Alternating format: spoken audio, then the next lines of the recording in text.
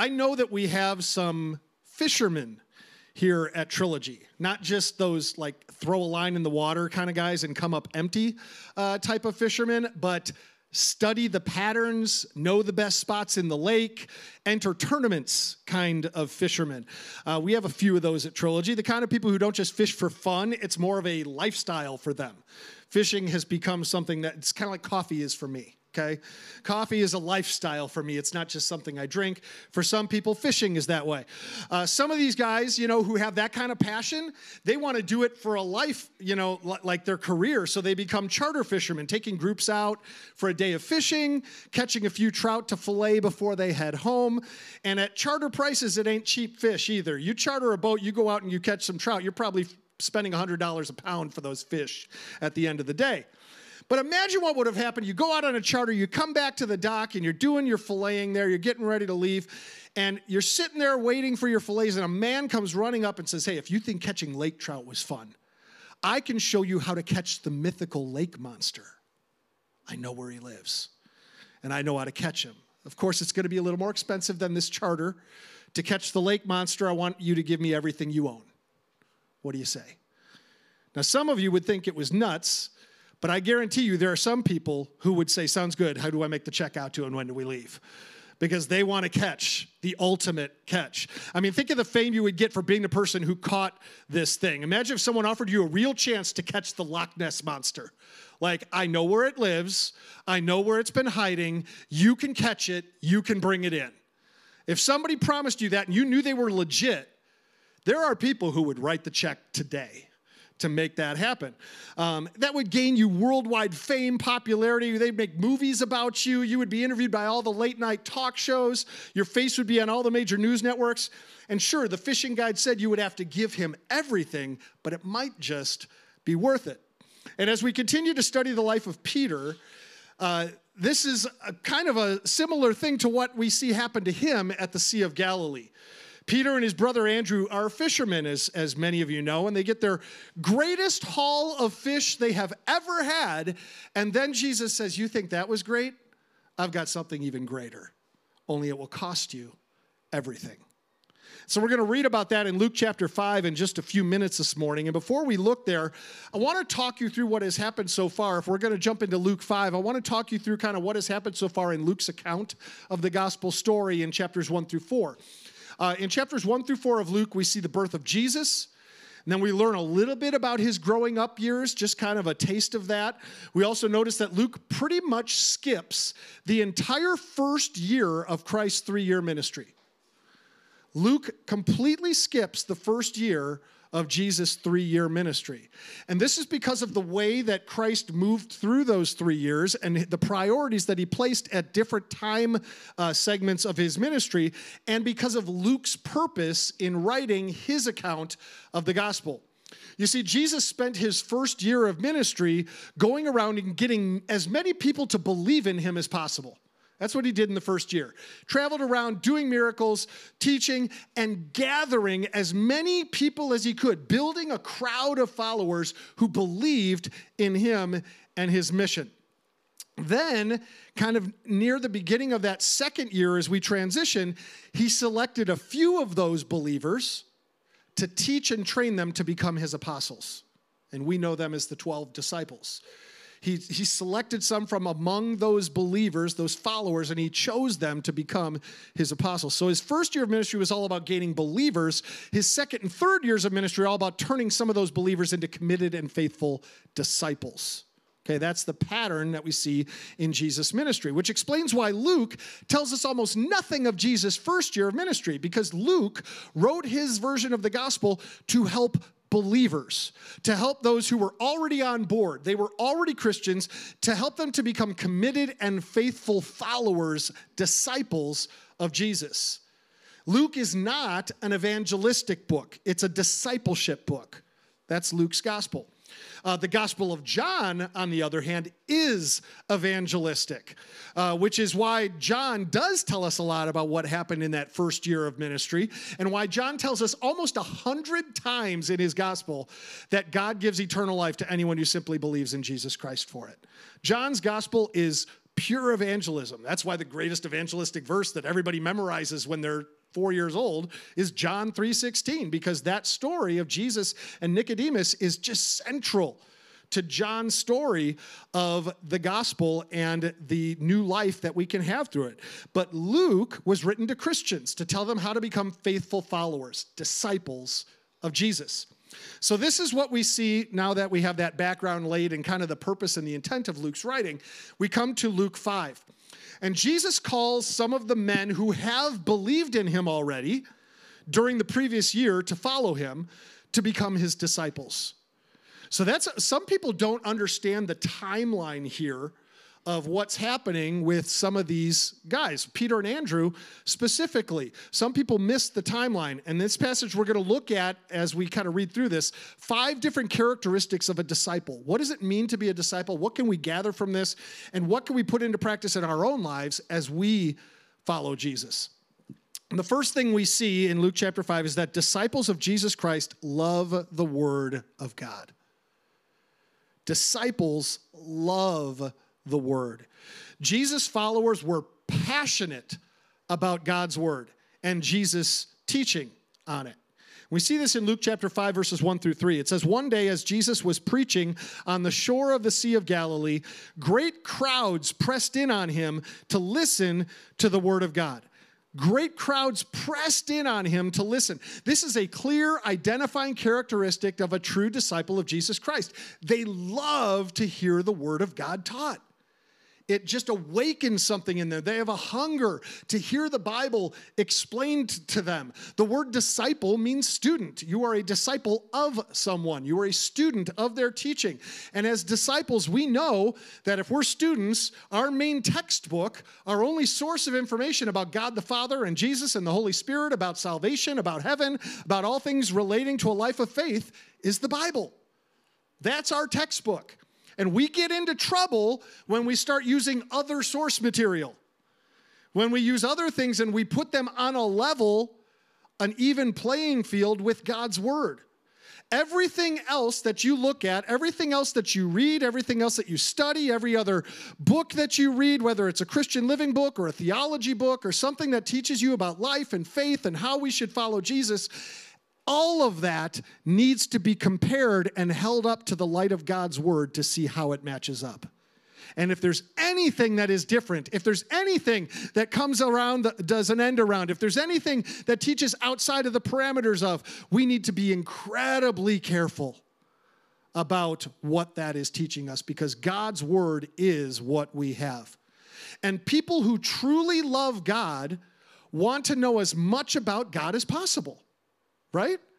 I mean, people who truly love God want to know as much about God as possible. When you first fall in love in a dating relationship, you're spending every second trying to find out everything you can about them. I mean, you could probably, for those of you who are married, you could think back to when you first met your spouse and you'd sit across the table at a restaurant and spend 4 hours in conversation, just digging into their past, finding out who they are, wanting to know what makes them tick, where they've come from, what makes them happy, what makes them angry. Guys figure that out really quickly. But you want to know it all, and it consumes you to learn that information. The same is true for when we fall in love with God. And the only way to do this, the only way to really learn as much as we can about God is to study God's word and to hear God's word taught. That's where who God is comes alive in us. And this is why these followers were pressing into Jesus. They were pressing around Jesus. The original language gives us this sense of claustrophobic type of closeness that Jesus is teaching, and they're like in his face, causing him to back up. It's that close. The crowd just keeps pressing. As he explained the word of God to them, they hung on his every word, and those in the back that couldn't hear kept pushing forward, and it caused everybody else to move forward. And finally, Jesus is backing up. You know, they wanted to make sure they understood. They wanted to hear more, but eventually the crowd pressed so close to Jesus that he found himself getting pushed closer and closer to the water's edge, and he's starting to back into the Sea of Galilee. And so he looked over his shoulder, verse 2, he noticed 2 empty boats at the water's edge, for the fishermen had left them and were washing their nets. The fishermen here had spent all night fishing, and now they had beached their boats and they were off to the side cleaning their nets. That was the normal rhythm for a fisherman in the time of Christ. And most likely they were able to listen to Jesus teach while they went about their work. They're cleaning the nets, like, hey, we get a bonus. While we clean the nets, we get to listen to the rabbi here. And Jesus sees these two empty boats and the fishermen cleaning them and the crowd pressing closer and closer, so he decides to teach them from one of the boats. Verse 3. Stepping into one of the boats, Jesus asked Simon, its owner, to push it out into the water, so he sat in the boat and taught the crowds from there. Now this is not the first time that Jesus and Simon Peter had met. This is not their first encounter. Near the very beginning of Jesus' ministry, Andrew introduced his brother Simon. If you remember, we talked about this last week. Andrew was a disciple of John the Baptist. John the Baptist had been very clear about who Jesus was. Behold, the Lamb of God who takes away the sin of the world.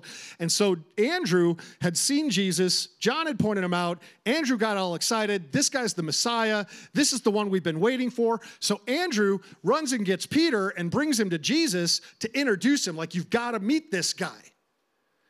And so Jesus and Peter have this encounter, and Jesus says to him, you are Simon, but you will be called Peter. And he changes his name, and he changes the direction of his life in that moment. That was a full year, most Bible scholars say, in the timeline before this encounter here. So a year has gone by between Jesus saying, you will be called Peter, and now Jesus co-opting his boat and stepping out into the lake to teach the crowds. That's a lot. I mean, there are different thoughts on that issue, but most Bible commentators say this event is 1 year later. And Peter had followed him somewhat over the past year. You know, as Jesus was building that crowd of believers, Peter had been part of that, witnessing miracles, listening to his teachings, gaining familiarity with Jesus. They heard him teach over and over that God gives eternal life to anyone who believes in Jesus Christ alone for it. And most likely it was during this year that Peter and Andrew and James and John, they all believed in Jesus for eternal life. They trusted him as their Messiah. But now, as we can see, they've gone back to fishing. Peter is doing the work that he's always done. And one day as they're out fishing, Jesus shows up again and begins to preach. And so they enjoy listening to him teach. Gives them something to listen to while they clean their nets, but they don't stop what they're doing. They keep going. Listening to sermons doesn't put food on the table.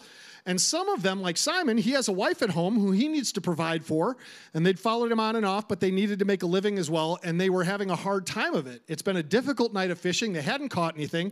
They'd fished all night, and so now they were cleaning their nets so that hopefully they'd be ready to go out later tonight when they would hopefully have more luck and actually get something to show for their work. And as they clean their nets, Jesus continues to teach, the crowd begins to crush, and finally Jesus gets into Simon's boat, and he asks Simon to take him out a little way so that Jesus can teach from there. Now, Simon had just wrapped up cleaning his nets. Okay, he's done, kind of hoping maybe to get some sleep because he's got to go out again tonight. But now Jesus wants to borrow his boat. And so I can kind of envision Peter like, well, the sermon's good, and this would allow me to hear it better if I'm in the same boat with Jesus. So he picks up his nets, puts them in the boat, shoved off, and rowed a little way out from shore so that Jesus could continue to teach. I'm sure he's expecting like this is going to be wrapped up soon. Then I can get in, I can get my sleep, and then I can go out fishing later. But a little bit later, we're going to see how important it was that he had decided to stay and listen to this teaching. It always seemed that when God's word was taught, you know, God has something especially for him in the message. A little later, you know, he found himself almost coming to tears because it seemed like God was speaking to him through Jesus. And again, Simon thought to himself, that's exactly what I needed to hear today. I'm sure glad I decided to stay and listen rather than to go sleep. This is better than anything else I could be doing. And obviously, I'm taking a little bit of creative liberty with this passage. We don't know what Simon was thinking. But here is what I do know. And this is why I think that could have been exactly what happened in Simon's mind, because there have been many, many times in my own life, and some of you can probably relate to this, when I did not feel like going to church, where I did not want to go spend time in prayer, or I didn't really have the energy to go do my devotions. I was too busy, too tired, or had some things that seemed like they would be more fun, if I'm really honest. And some of those times I chose to do the other thing, rather than attend church, or rather than do my devotions. If I'm honest, I would say it was fun. It was relaxing. I did get sleep. But some of those times I pushed through and I chose to go to church, or to go to the Bible study or do my devotions, even though I didn't necessarily feel like it. And do you know what happens in those times? Almost without fail, it always happens that those are the times that God uses his word most powerfully in my life. It's the times that I don't feel like it, I don't want to, and I push through, that God shows up and does something incredibly powerful in my life. Those are the times that God's word seems to just jump out at me. The times where it seems that the voice of the preacher is the voice of God himself speaking right into my soul. And I believe that in those times that I chose to sleep instead of go, or chose to watch Netflix rather than get into God's word, I believe I missed out on something that God had especially for me in those moments. And I've found that when I was tired and I didn't feel like going to church, now, obviously, I'm a pastor now. I don't really have a choice. But when I used to have a choice, but when I didn't feel like going to church, I believe it's because God had something for me and Satan doesn't want me to hear it. And so he will put distractions in your way. And I found that when I am most busy and I don't think I can fit my personal time with God into my schedule, that's because God has something special for me in my Bible reading that day or my prayer time that day. And Satan doesn't want me to receive that. And so he will do everything he can to derail that, to get me off track, to get me thinking about something else, to get me moving in another direction. Don't you have some Sundays where you just don't feel like going to church? I mean, we've all probably been there. And those are the Sundays, let me just challenge you, those are the Sundays you really need to come. Because God has something for you that you don't want to miss. So come and come expectantly. Come looking for it. Be ready. Pray that God will speak to you and he will give you something that will make you so glad you came. It's the same with your prayer times or fasting or any other spiritual discipline. When you don't feel it, that's the time to press in because God has something special waiting on the other side. So I'm pretty confident that after a long night of fishing without catching any fish, and then after a long morning of cleaning nets, Simon didn't feel like listening to a sermon, let alone getting back in the boat and pushing off. But I'm certain after listening to Jesus, he was glad he did. And Simon revealed the first characteristic of being a disciple of Jesus. Disciples love to hear the word of God. They can't get enough of it. They want it so badly, they press in on Jesus. They have to get into a boat just so he can continue to teach. The crowds were just relentless. They want it more than sleep, more than rest, more than food. And because of Simon's decision to set aside those other things and to prioritize listening to Jesus, Jesus is now going to bless Simon with first a physical blessing, as you'll see, and then an even greater spiritual blessing. You see, when we obey Jesus, blessings always follow. There is blessing on the other side of obedience. And most of the time, obedience is not easy. Okay? If obedience was easy, we'd all do it all the time. But it's not. Sometimes Jesus asks us to do some pretty difficult or different things. And that leads us to the second characteristic of a disciple. A disciple obeys Jesus even when it doesn't make sense. A disciple obeys Jesus even when it doesn't make sense. I'm sure we probably would all willingly admit we don't fully understand God, okay? I'm not God. I don't completely understand everything the Bible says. I study to try to learn more. I read other commentaries and see what other people's thoughts are. I pray and ask the Holy Spirit to give me discernment. But even then, there are passages of the Bible that just confound me. Of course we don't understand. God is so far beyond our comprehension, we can't even begin to grasp his wisdom, knowledge, and power. But even though we don't understand God, we still believe in him and follow him. That's faith. Even though we don't fully understand God, we still believe in him and follow him. And that needs to carry over into the things he asks us to do. Even though we don't understand the why, and let's be honest, sometimes we don't even understand the what. We don't even understand the thing he's asking us to do, let alone the reason behind it. Luke 5:4, when he had finished speaking, he said to Simon, now go out where it is deeper and let down your nets to catch some fish. He finishes the sermon. Simon's about to head into the shore, like, okay, now I can go get some sleep. And Jesus says, hey, keep going. Go out deeper and let your nets down. Now pause and try to understand what Jesus is asking Simon to do here. First of all, Simon is the fisherman. Jesus has a carpentry masonry background, okay? Jesus should be learning fishing from Peter, not the other way around. Secondly, Simon had already been fishing all night long, hadn't caught a thing. And besides that, this was probably near the middle of the day now. It's the heat of the day, and everybody knows the middle of the day is generally the worst time to fish. You're not catching anything now. Okay, the fish have gone deep. They're gone to the cooler parts of the water. They're hiding from predators. So chances are, if they didn't catch anything at night, they surely aren't going to catch something now during the heat of the day. And finally, most frustratingly for Peter, it's that he had just finished cleaning his nets to get them ready for fishing later when fishing would hopefully be better. And if he dropped them in the lake now, he's going to have to clean them all over again. Not one thing about this request from Jesus made any sense at all, and will only cause more work for Simon. But look what Simon says in Luke 5:5. Master, Simon replied, we worked hard all last night and didn't catch a thing. Sounds like an excuse, doesn't it? But if you say so, I'll let the nets down again.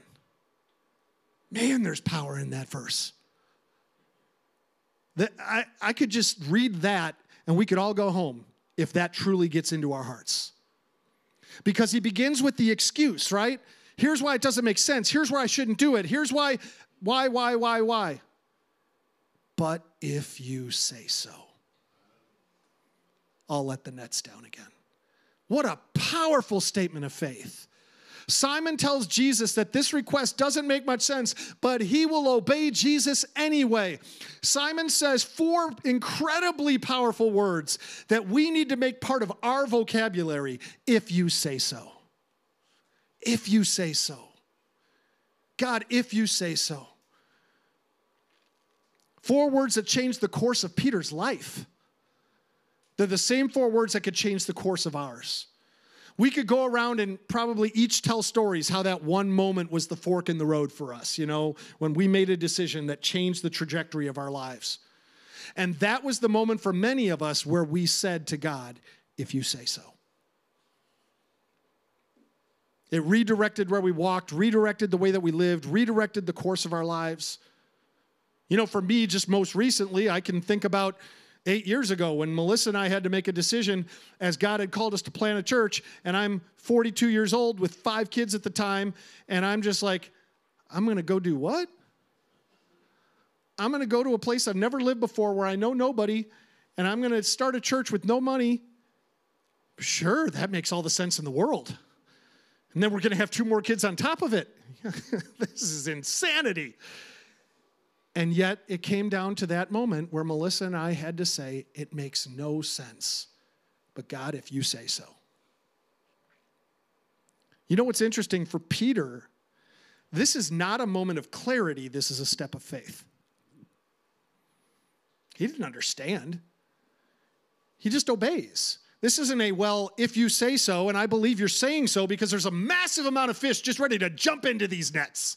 And I trust you and I think you're right. No, this is reluctant obedience on the part of Peter. If you say so. And this moment of truth, not built around a moment of clarity or understanding, but around a step of faith, changes the course of Peter's life.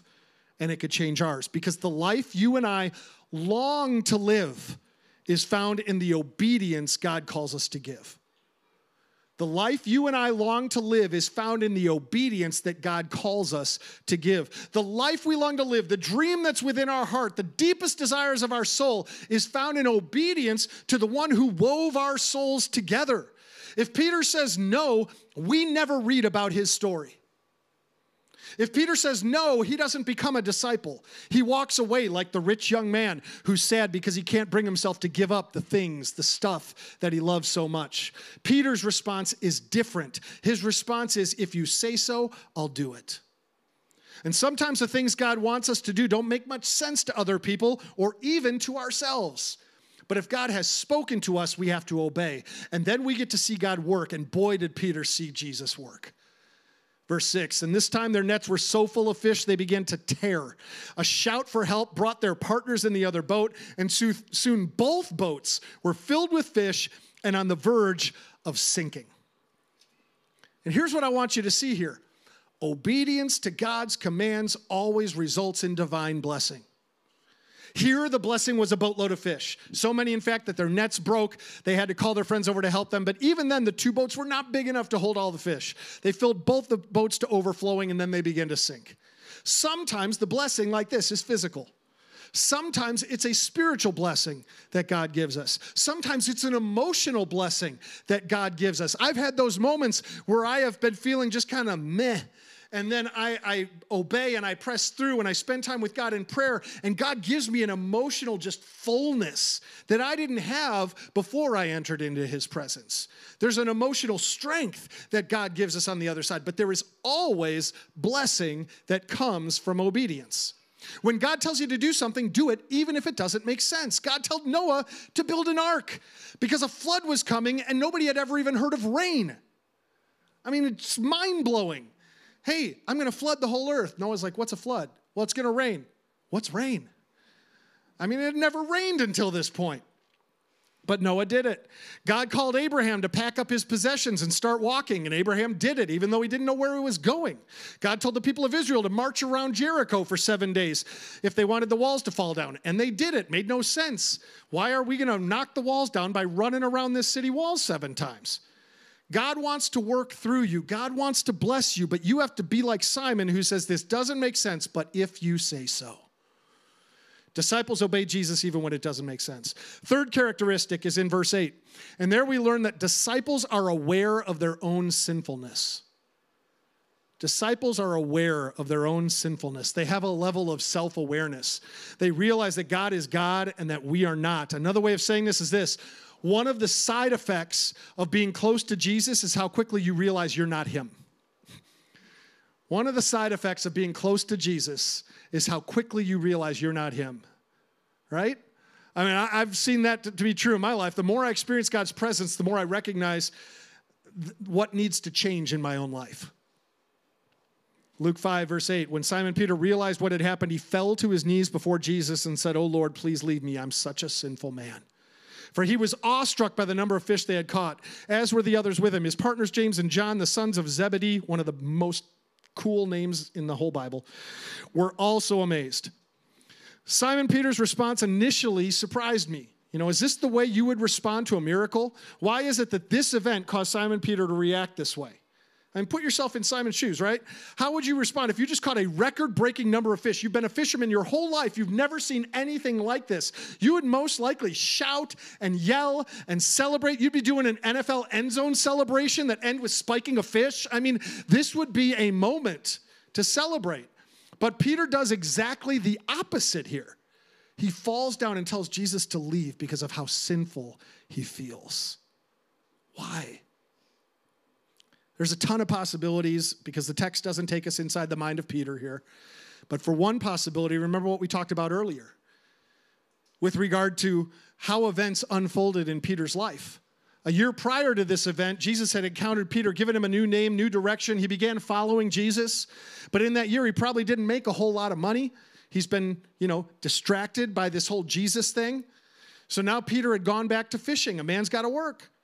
He has to provide for his family. He has to put food on the table. So Simon stops following Jesus and goes back to fishing. And here Jesus shows up on the shore in the morning and starts teaching. Then Jesus takes Simon out fishing. They catch a record number of fish. And Simon realizes then in that moment that God will supply all of his needs. He doesn't have to worry about it. If he follows Jesus, he's not going to go without food. He's not going to go without clothes. Simon Peter realizes his own pride and self-sufficiency had gotten in the way of what God wants to do in his life. Jesus had asked Simon to follow him, and Simon, after following Jesus, had gone back to his old way of life. And that meant in his own mind, he had more important, more practical things to do than just follow Jesus. In Luke 5:8, Peter recognizes his huge mistake, and there is nothing more important than following Jesus. And when we follow Jesus, he promises to provide for our needs. There's nothing more important than following Jesus, and when we do, he promises to provide for our needs.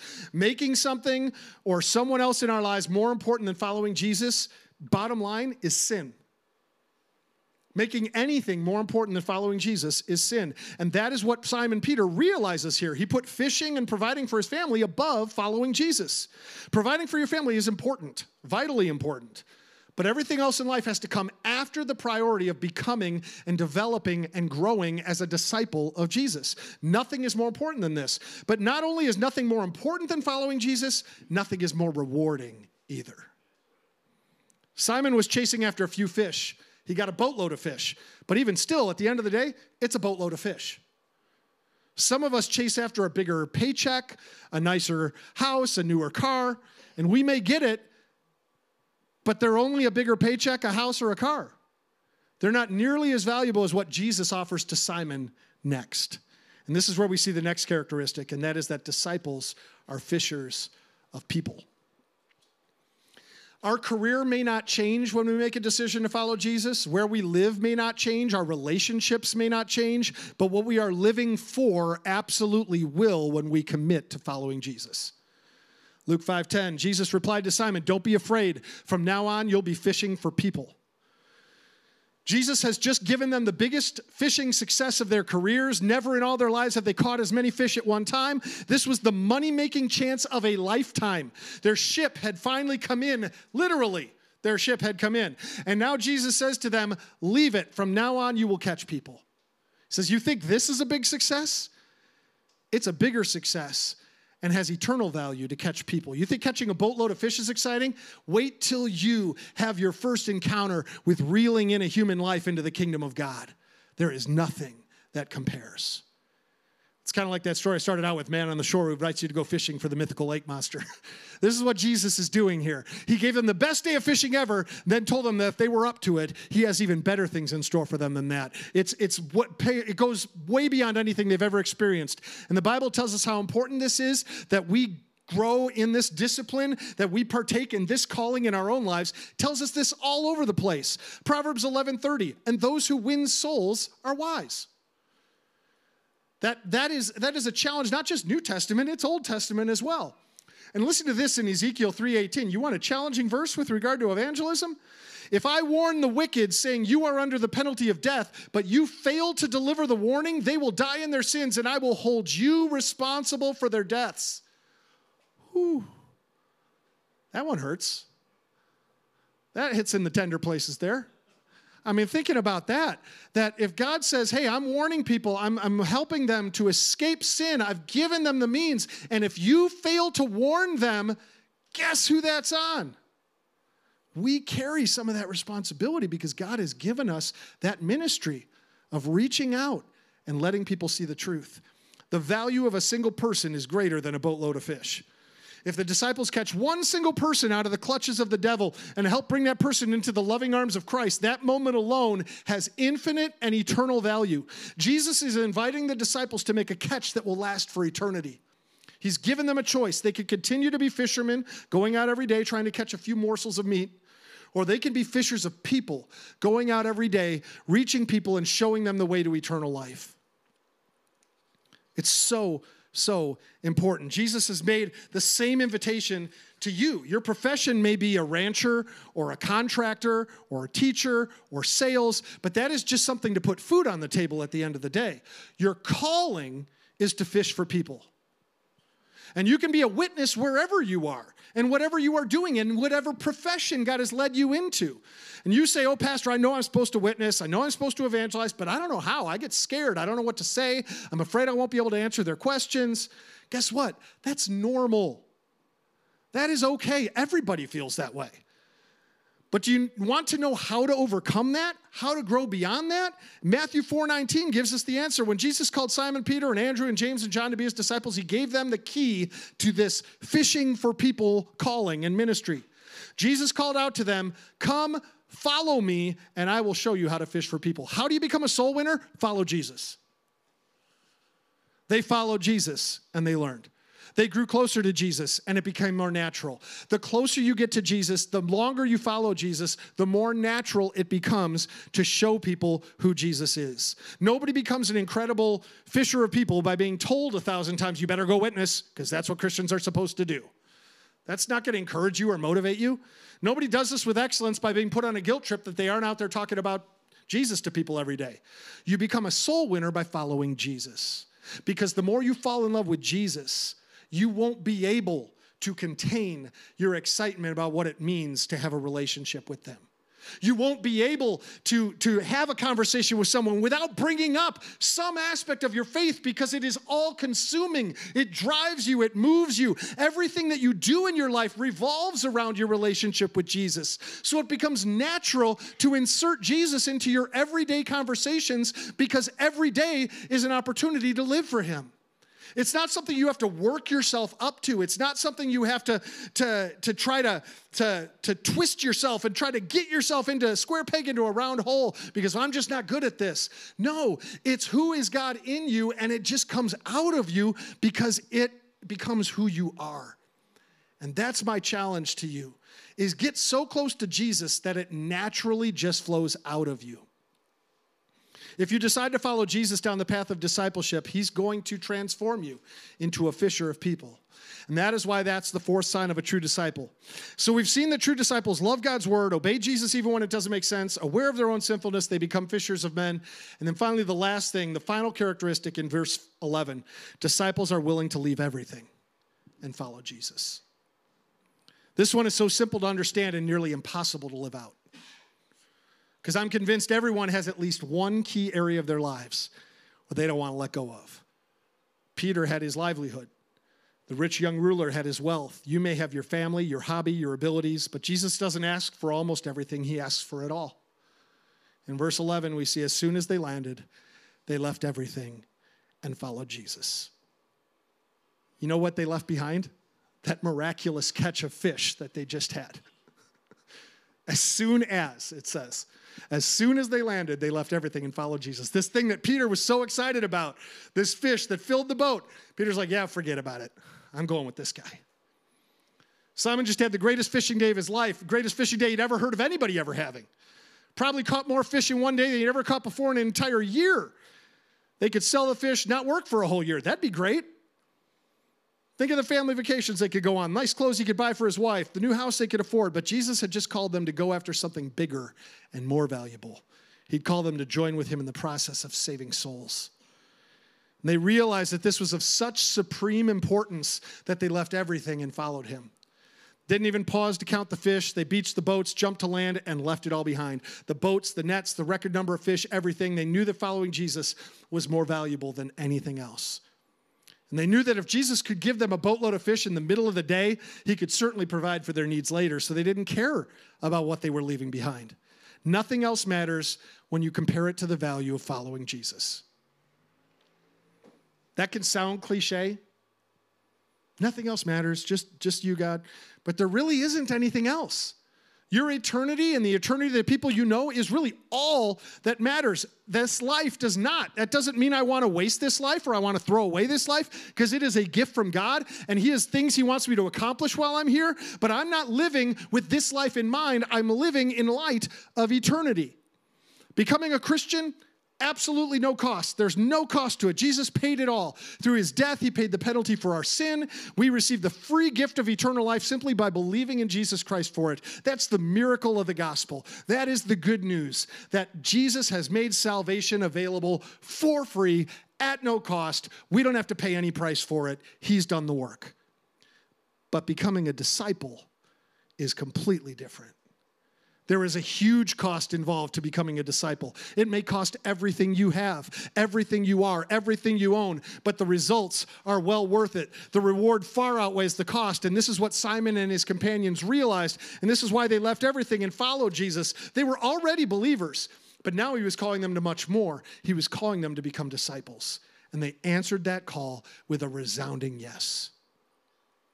So my question to you this morning is, are you willing to give up your schedule, your priorities, and make listening to God's word a priority? Are you willing to give up what you think you know about life and success and just obey Jesus no matter what? Are you willing to give up your priorities and make Jesus, following him, your top priority? Are you willing to give up your plans for your life and let God use you to bring people into his kingdom? Are you willing to give up all your possessions and worldly wealth and surrender it all for the sake of following Jesus? Peter did. And it not only changed his life, it changed eternity. About 2 years after this event, Jesus had died on the cross. And then he'd risen from the dead. It's amazing to think about, but Simon Peter always found he could think better when he was fishing. So that's what he did. Peter went fishing. He and his buddies fished all night, but once again, they didn't catch anything. And then just as dawn was breaking, deja vu. A man appeared on the shore and yells out, "Have you caught anything?" "No," Peter yelled back, "just some seaweed and some sticks." "Try throwing your net on the other side of the boat," the man hollers back. Simon Peter rolls his eyes. Who does this guy think he is, Jesus? But he glances at his buddies in the boat with him, and they all shrug. Why not? What could it hurt? So they do it. They haul in their nets, and they toss them off the other side of the boat. And just as before, they caught so many fish, they couldn't bring them all into the boat. And Simon Peter knew instantly that it was Jesus. So he jumped into the water and swam to him, let his friends deal with the fish. He just wanted to be with Jesus. After Jesus died, Simon Peter had gone back to fishing. But he found out that nothing in the entire world compared to being with Jesus. And Peter became one of the greatest soul winners, one of the greatest fishers of people that the world has ever seen. And it's all because of the time when Jesus said, "Will you obey?" And Peter responded, "If you say so." When Jesus said, "Come follow me," and Peter responded with, "Yes, I will." What will your response be to Jesus today? Bow your heads with me. Before we pray, I just want to ask quickly this morning, if you may be here and you're still in that pre-believing stage. You haven't gotten to that point of believing and trusting Jesus for salvation, to forgive you. And as I just mentioned a few minutes ago, there's no cost. You don't have to prepare yourself. You don't have to work yourself up for it. You don't have to make yourself worthy. Jesus came and paid the price for your sin. He died on the cross, and he surrendered his life so we wouldn't have to. And if you're here this morning and you would say, I need to be forgiven, I need to be restored to right relationship with God, Jesus has already made the way for that to be possible. All you have to do is receive that gift. And I want to give you that chance today. If you're here this morning and say, "Pastor Jeff, I want to take that step of faith. I want to believe in Jesus, and I want to be forgiven. I want to be set free, and I want the new life that the Bible promises." Before I pray, if you would just lift your hand and say, "Yeah, pray for me, Pastor, because I want that. I want that new life in him." All right. The next question I have before we pray is maybe you're a believer. You've been following Jesus around for a while. You've been listening to things, and you've trusted him with your eternity. But through the message today, you've been realizing that maybe the path of the disciple is not one that you're walking right now. And God is calling you to something more. A lifetime of sacrifice, a lifetime of submission, a lifetime of fulfilling the calling that he has on your life. And Jesus is reaching out to you saying, "Hey, you've believed in me. You've trusted me with your eternity. Would you trust me with your tomorrow? I want to make you a fisher of people. I want your life to transform the lives of people around you. I want you to be my disciple." And you would say, "I'm willing to do whatever it takes to be the disciple that God wants me to be, to follow him no matter what the cost, no matter what he asks me to do, no matter who he wants me to reach. I will go wherever, whenever, and however he wants me to go. I'm giving it all to him." If that's your heart, would you just lift your hand and I'll pray for you this morning and say, "Yeah, I want to give it all. Thank you, thank you, thank you." Hands all over the room. God, I thank you for each person this morning who you're working on their hearts and saying, just like Peter, "God, I want my response to be, if you say so. And yes, I will.